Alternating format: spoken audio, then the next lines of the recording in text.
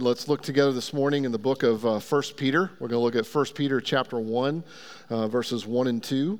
And I'll read those verses to you in just a few minutes. I want to give you a little bit of update on some things. First is, a couple weeks ago, let me back up. I was on study leave last week, Chad and I were, and it was great. And so thank you for letting me go. There'll be more to come on what I was able to plan out and more about what Chad was doing. But we've got, by God's grace, I got 2024 mapped out sermon-wise. And so that's a huge relief and a big deal for me. And so that's just one thing, but we'll talk more about that in the future. A couple weeks ago, in advance of my study leave, I need to offer an apology.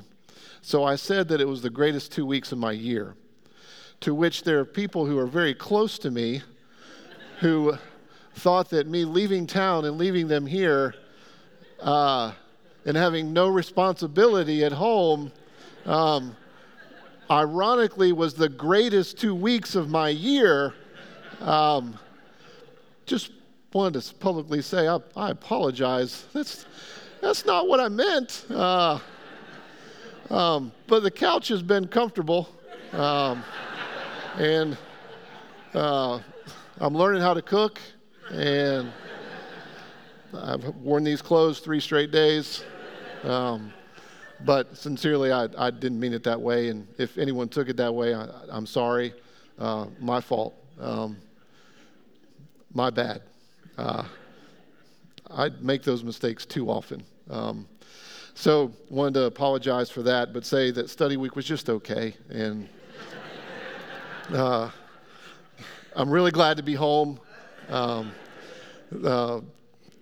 right. Next thing, this coming Thursday is when I have my follow-up scans, and so that'll be Thursday at 3 o'clock at Duke. And so if you're the praying sort and you think of me every now and then and would like to pray, I sure would appreciate that.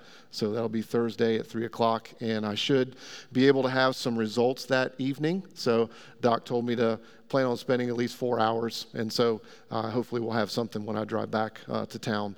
So if you want to pray again, I certainly would appreciate that. All right, next, don't forget that we're doing this whole survey of the Bible thing this year, and that all of us have to answer these big questions. Where did I come from? What happened? What can fix it? And where am I going? Where are we going? And I want to try to convince you, I'd like for you to be open to the idea that the Bible gives us a story to actually answer all of those questions, the big questions. So, where did I come from? What happened? How can this be fixed, and where are we going is laid out for us with creation and rebellion and redemption and restoration. So if you're wondering what in the world happened to the world, I'll tell you, rebellion. We rebelled against God, and that injected poison, sin, death into everything. Us, others, creation. It's a mess because of rebellion. If you're wondering where are we going? Oh, restoration. Heaven and earth reunited, sin no more, no death, no more tears of sorrow. That's where we're headed. I'm increasingly looking forward to that. Where did I come? God made you. He made you in His image. You're not an accident. You have innate, intrinsic worth and glory. God created you. And what's going to fix things? Only one thing. Jesus and what He did through His life and death and resurrection. That's it. There is nothing that can fix what's wrong with the world other than that. Not policy, not power, not the right person in the right place. No, it's only Jesus. So this morning, we're going to look together at 1 Peter, and I'll tell you on the front end, this is an identity sermon. This sermon, these words in 1 Peter are telling us about our identity and who we are. So listen to this as I read 1 Peter. Peter, an apostle of Jesus Christ, To those who are elect exiles of the dispersion in Pontus, Galatia, Cappadocia, Asia, and Bithynia, according to the foreknowledge of God the Father, in the sanctification of the Spirit, for obedience to Jesus Christ, and for sprinkling with his blood, may grace and peace be multiplied to you. Let's pray together.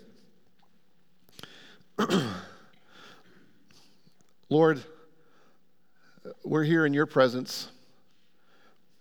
I'm sure that there are all kinds of agendas that we have in our hearts and our minds of what we hope to get out of this, or whether we're skeptical or cynical or just tired or needing the word of encouragement, or we're really excited to learn, or we have no idea.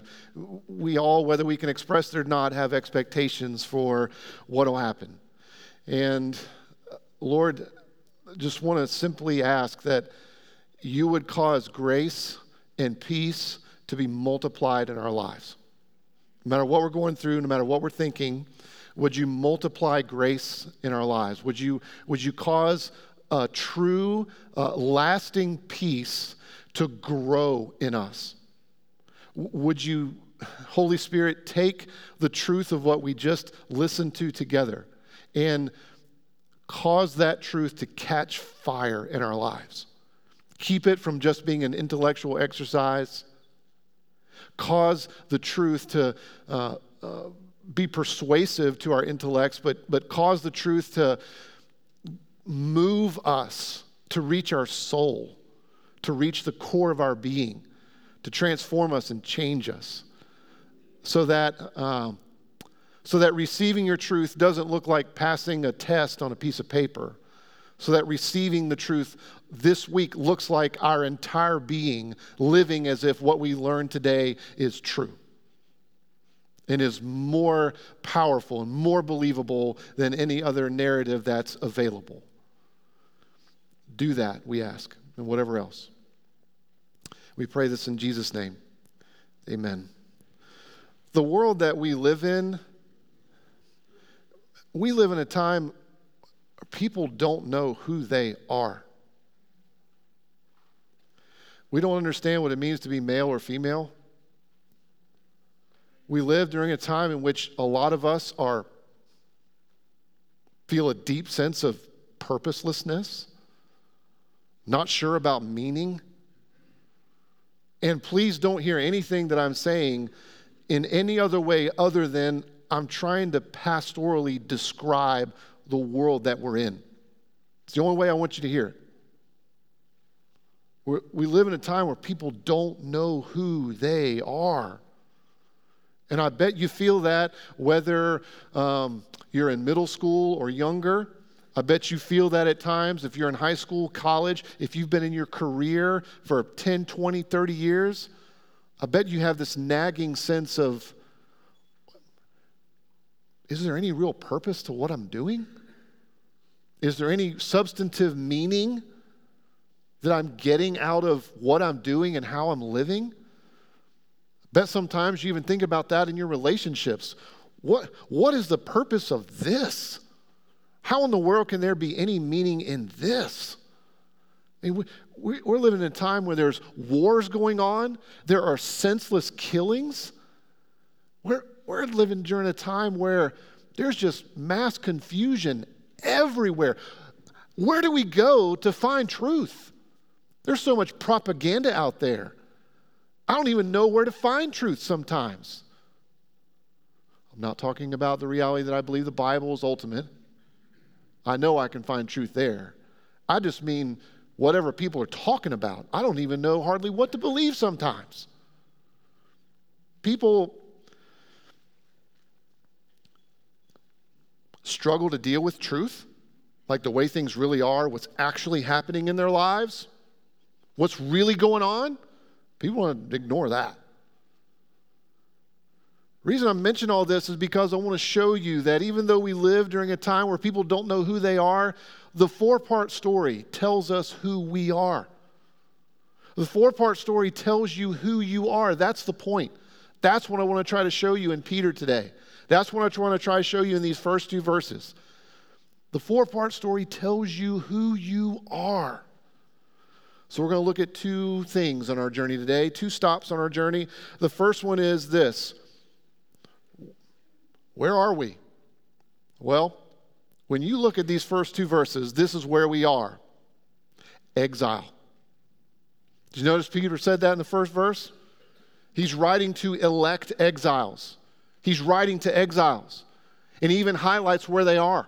All those places that I read that are kind of hard to pronounce, it's modern day Turkey.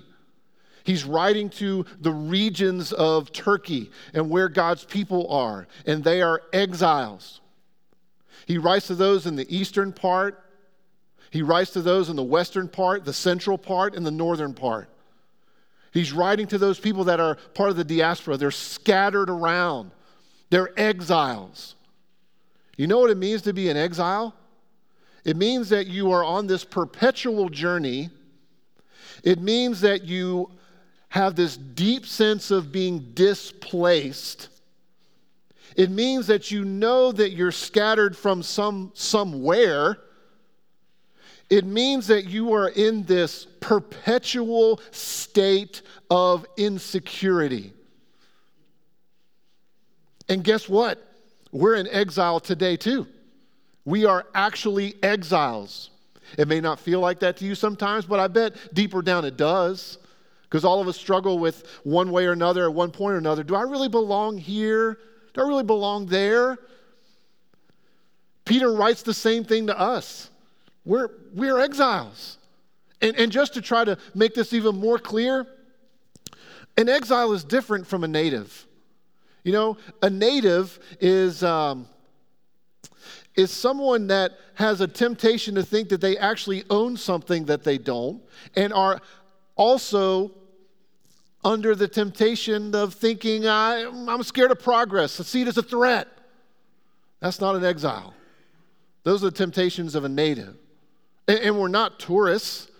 You know, tourists are just all about consuming and zero commitment. That's not us either. We're exiles. We are a displaced people that have this perpetual sense of insecurity about where do we actually belong. We know we're on a journey. We just feel displaced. Peter is writing to us. And that's the first question. Where are we? Well, we're in exile. Here's the second stop for us today. And you can imagine this will go a little bit longer. Who are we? Who are we? Who are we? Well, when you look at these verses, it tells us three things about us. Three things. We're loved, we are set apart, and we're forgiven. That's who we are. And let's look at these three. We're going to take them in reverse order. We're going to start with forgiven. Notice the last phrase that's there, that we're sprinkled with blood for obedience to Jesus Christ. You know, when you hear sprinkled with blood, it immediately takes you, I hope, in some way, back to the Old Testament. It's meant to make you think backwards. When you think about sprinkling of blood, Peter's talking and referencing Old Testament. You see, in the Old Testament, if you were alive before the coming of Jesus and you got sideways with your neighbor, sideways with God, guess what had to happen? There was a cost to that. You're inappropriate, unloving to your neighbor, you're unloving to God. There's a cost for that. A payment had to be made. It was a sacrifice. There were animal sacrifices that actually made a payment so that the relationship between parties could be reconciled. So that to get sideways with God, to disobey God, meant that it cost something. It meant that a payment needed to be made. So when Peter is highlighting for us, sprinkled with the blood of Jesus, he's taking us back to remember that when we disobey and when we're out of alignment with God, out of alignment with other people, it costs something. And I want you to realize that everything costs something. Whatever food you want to eat is going to cost you something. Where you want to live, how you want to get around, transportation, it all costs you something. Everything costs something. There's a payment required for everything. But it's not just monetary. There are other payments and other costs that are required as well. Let's go slowly and walk through this and see if this can connect with our own lives. Let's start at a very safe place in thinking about cost and payment. I want you to think about those that you know best. I want you to think relationally. I want you to think about not only those that know you not only those that you know best, but people that know you the best. And I'm talking about a closeness with which this person knows how to push your buttons. Parents, does this sound like little people in your life? Or maybe not so little people anymore? Who is it in your life that knows things about you that not too many other people know? Who is it that you know so well, it's not just that you could push their buttons, but you know where they are vulnerable and weak and where they have a soft spot. And to hit that spot would be to really hurt them. Those kinds of relationships is what I'm talking about. And inevitably, those that you are closest with, those people that know you the best and you know them the best and you know their weaknesses, you know how to push their buttons and make them mad, all this kind of stuff. Inevitably, there's going to be some type of conflict. And in that conflict, my hunch is, if you're like me, there are times that in the middle of that conflict, you think, oh, I can push this button. I can take this cheap shot, and you do it. And in that moment, when you've injected something into that conflict that you shouldn't, that only you know about, and you did it to hurt that other person, if you do that and the other person says, whoa, if they have enough internal fortitude to say, whoa, we need to back up here and hit pause. Usually that doesn't happen, right? It just encourages the other person to punch back, metaphorically, right? But if they have enough wherewithal to pull back and say, hold on a minute, and create space, there needs to be space here. We need to give this some oxygen and time. The purpose of doing that is that the person that pulled the cheap shot would come to their senses and realize, oh man, I did something I shouldn't in the midst of that conflict. And they would go back to the person that they offended and say, hey, I'm sorry, I shouldn't have done that. A payment has to be made. There's a cost for that mistake. When you verbally do something you shouldn't, it requires a verbal apology, right? In which the person comes to you and says, look, I was sorry. I'm sorry. I shouldn't have done that. No excuses. I'm going to try not to do it again. Please forgive me. Those words need to be said, don't they? And when those words are said, a payment has been made. Restoration is had. Now, let's ramp it up a little bit. How about situations in which someone continues to do the same thing over and over and over, and you think to yourself, you know what? I'm going to need more than just a verbal apology. I need a little more time to see that your behavior is actually going to change. Ever had to do that? Parents, you ever had to do that with kids? Not just wanting a verbal apology, but saying, oh, we're going to give this some space to see if you're really sorry because you're going to make different decisions next time. I want to see a change in order to believe that this is put behind us.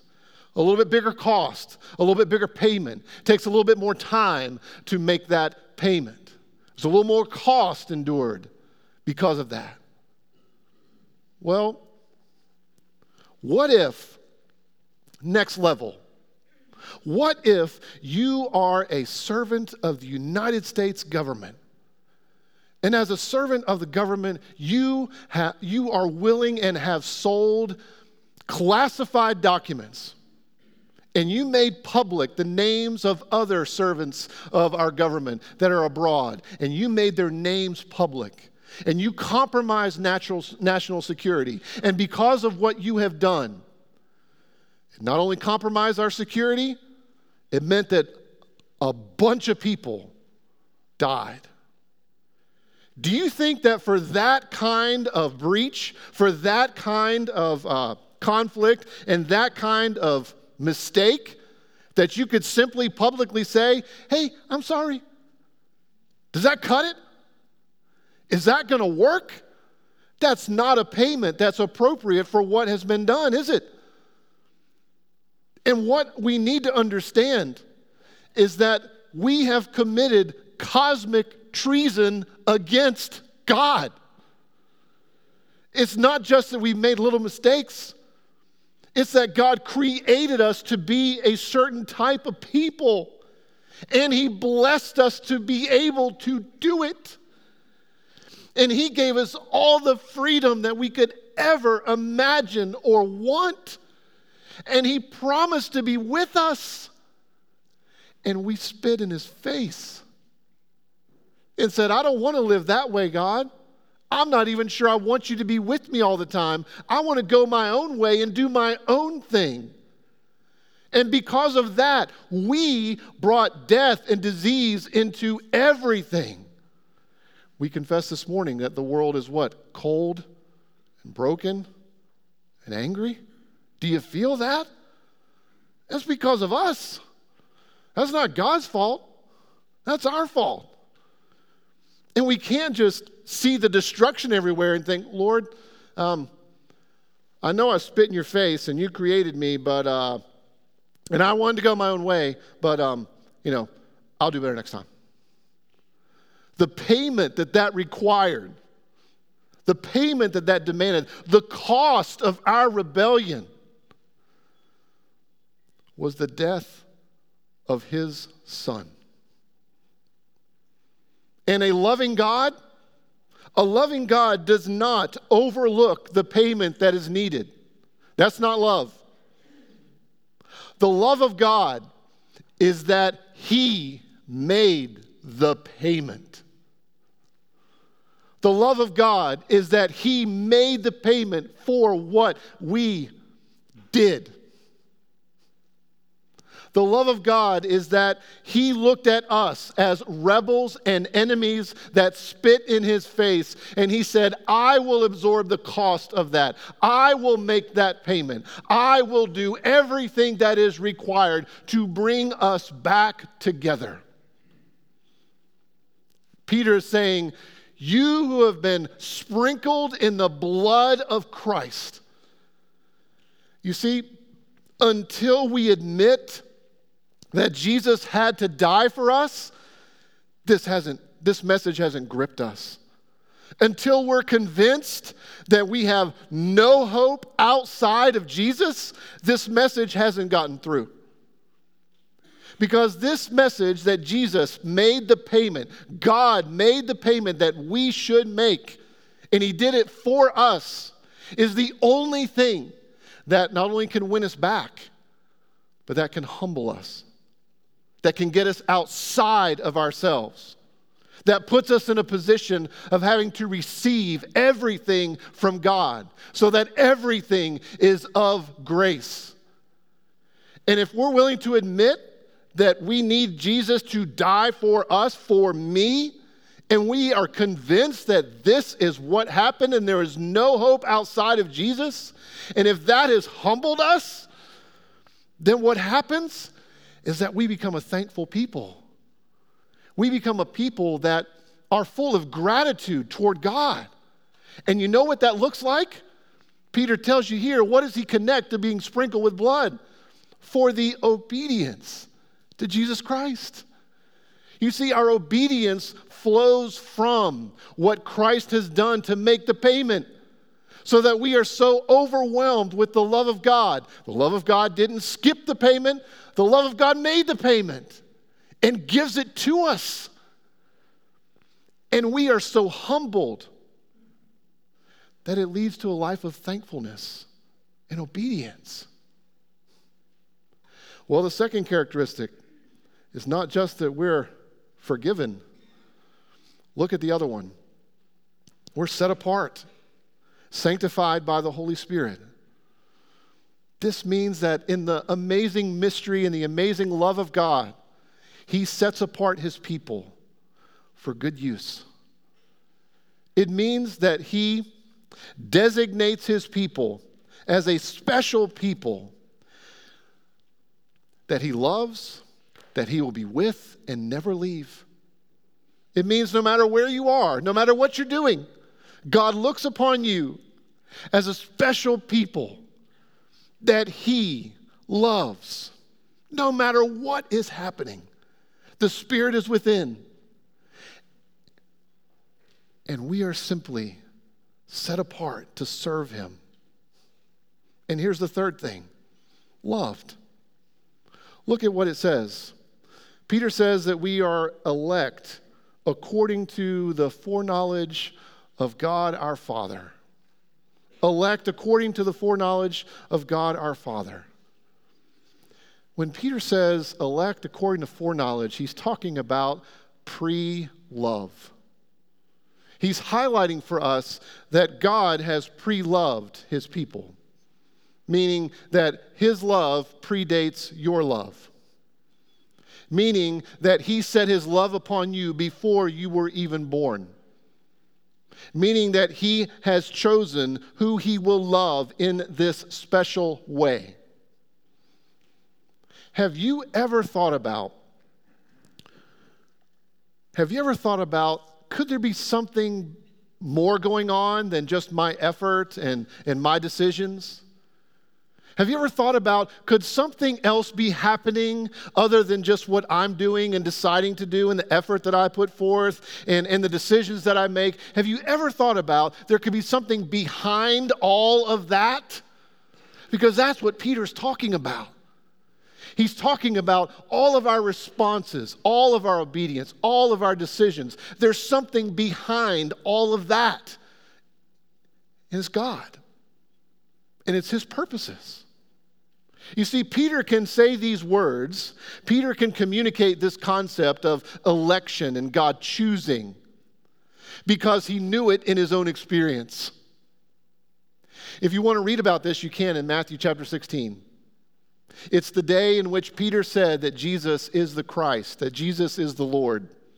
And you know what Jesus says to him immediately in response? Peter, flesh and blood have not revealed this to you, but my Father in heaven. For the rest of his life, Peter could never take credit, even for his faith. For the rest of his life, he could never think, oh, well, I'm different from those people because I made a better decision than they have. I took in more information and I made a better decision. Peter could never think that. The reason why he understood that Jesus was the Christ and the Messiah, that he was God, was because God had revealed that to Peter. And Peter's response to God revealing that to him was to say the words, Jesus, you're the Christ. So for Peter to say these words about election, it's how he came to understand what his relationship with Jesus was based on. It was based upon something that God did to Peter, inside Peter.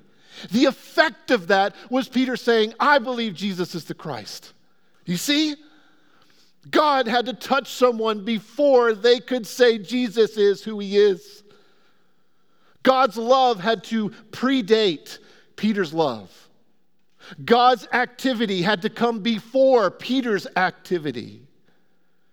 This idea of election is really all over the Bible. And maybe you've heard of it before. Maybe you've been taught it's a terrible idea. I don't know. And if you're interested in learning more about it, would love to talk with you more about it. It'd be great. Because there are plenty of places where the words are explicitly given. But I want you to understand that it's not something that's cold and clinical and makes you a better Christian, a better follower. It's not that at all. Beloved, it is the very assumption of everything. Let me show you. Do you remember the story of Jonah? Do you remember that story? The punchline of Jonah is this: salvation is from the Lord. Jonah didn't want it. He didn't want it for the Ninevites, did he? Matter of fact, he said, I knew you were a merciful God. I knew you were going to do this. His assumption is that God is merciful. His assumption is that God loves to save and redeem. That's why he would say salvation originates with God. Not Jonah, not anybody else that proclaims it, with God. How about a favorite verse that we love in our modern day and time? Jeremiah 29:11. I know the plans that I have for you, declares the Lord. God's plans predate your plans. And guess who God was talking to? His people who were about to go into exile. In the worst of situations, in the worst of circumstances, God has plans. How about at the end of Acts where Paul is with this group of people and they're on a ship? And people are freaking out and scared to death because the storm is horrific. And people know that they're going to be obliterated by this storm. You remember what Paul says? Hey, stop trying to jump out in the boat and make it your own way. Stay in the ship. God says we're going to make it to shore, but we all have to stay in the ship. You get it? The assumption is that God is in complete control and sovereign over everything, and we're absolutely responsible to stay in the ship. You leave the ship, you die. You stay in the ship, ship crash, shipwreck, going to be dangerous, you live. God is in complete control, and yet we are responsible to do exactly what God tells us to do. There are things that are going on behind your decisions. There are things that are going on behind all of your efforts. God is doing something that at times we can't even imagine in our own lives, even in the world. Peter is writing this so that we would be comforted with the love of God. You see, maybe you've heard, well, if this is true about this election stuff, God choosing, predestined, all this stuff, well, doesn't that just promote laziness?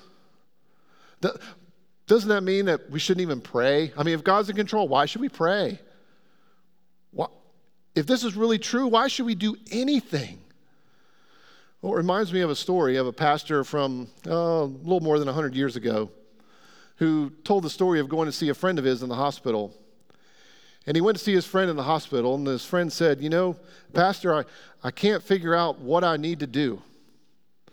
The doc says if I take this medicine, I'll live. If I don't take it, it's going to die. I'm going to die. But I don't know what God's plan is. I don't know what his plan is. And the pastor said, well, this is an easy one to answer. God's plan is if you take the medicine, you're going to live. And if you decide not to take the medicine, his plan is that you will die. Beloved, all of our decisions, all of our actions, all of our efforts, God is at work through them and behind them, and sometimes he even works against us to accomplish what he wants. You see, to be in exile, to live as if we're on this journey where we feel scattered and displaced, where there's this constant sense of insecurity, it takes the shape of this. When you're in exile, you're constantly thinking about, well, where did I really come from? And depending on how long you've been in exile, you might not even remember where you started. And so you're wondering constantly about your past. Where did I really come from? What was it like there? And it's not just that as exiles we're thinking about this past that's somewhat mysterious that we might not even know about. It's that we're concerned about the present. Because when you're in exile, you feel this threats every now and then, sometimes more than others. You feel threats. Well, I don't know what I'm supposed to do here. I'm confused about what to do right now, today, in my present life. I'm not sure what to do. When you're in exile, you don't just concern yourself with the past. You're not even sure about the present. And you're not sure about what you should do to accomplish this or that, or even what you're supposed to do. And you certainly are concerned about the future. If you're in exile, I'm so displaced and I'm on this journey, I don't even know where I'm going to end up. I don't even know where that is. I'm not even sure exactly what it means and how I'll know when I get there. And do you see what Peter is doing? What Peter is saying is the gospel addresses who we are. You want to know more about your past? Well, let me tell you, here it is. God has set his love on you before you were born. You feel like you're in exile? Well, let me tell you your past. God has loved you even before you were born. You're concerned about your present? Well, let me tell you about the present. The Holy Spirit has set you apart so that you can make it day by day. So if you have to, you can take it 1 hour at a time, 1 day at a time, because the Spirit has set you apart and he will not leave you. You are sanctified. And your future? Here's what your future looks like living in exile. Remembering what Jesus has done to pay for all that you can't pay for. And being overwhelmed with the reality of that leads to gratitude. And what you have to look forward to tomorrow is obedience because of Jesus. And you can do it 1 hour at a time. You can do it 1 day at a time. You see, Peter was writing to a people who were in exile and persecution was happening and it was on the rise. Peter writes this in the early 60s, and guess who was on the throne, if you will, in the Roman Empire? Nero. And these people are scattered throughout the Roman Empire, and they're terrified. And Peter's saying, here's who you are. You were loved in your past. You're set apart in your present. And the future is all with Jesus because of what he has done. That's who you are. When I was in college, my dad sent me at least one handwritten letter a week. Every week. Some weeks I got 2 or 3. And maybe we should receive these words here in 1 Peter like getting a letter from our Father. And I hope you'll personalize this for you. But what if you go back and read these words and you think to yourself, all right, I need to receive this as if my Father is writing me something. And what if the letter goes something like this? You fill in your name. I'll fill in mine. Hey, Dave, I know you're in a difficult place. It takes a while to get adjusted when you're in a new location. There'll always be this sense of you're not really knowing if you really belong there. You'll always have that sense of, I don't really know if I'm adjusted. But Dave, you need to remember that I have loved you before you were born. And that my love is so powerful that it actually shapes and characterizes every moment of your life. So be encouraged, Dave. The Holy Spirit's at work in you, and he sets you apart so that you can serve him right where you are, going through whatever you're going through. And that's all because, don't forget this, Dave, it's all because Jesus has made the payment that you couldn't. And that your relationship with me, your Father, is because of what he has done. And I sent him. And that payment's been made, and it's all of grace and shows you my love so that you don't have to fear. Just keep going. And each day, follow Jesus, obey him. That's who you are. And friends, that's what brings us to the table.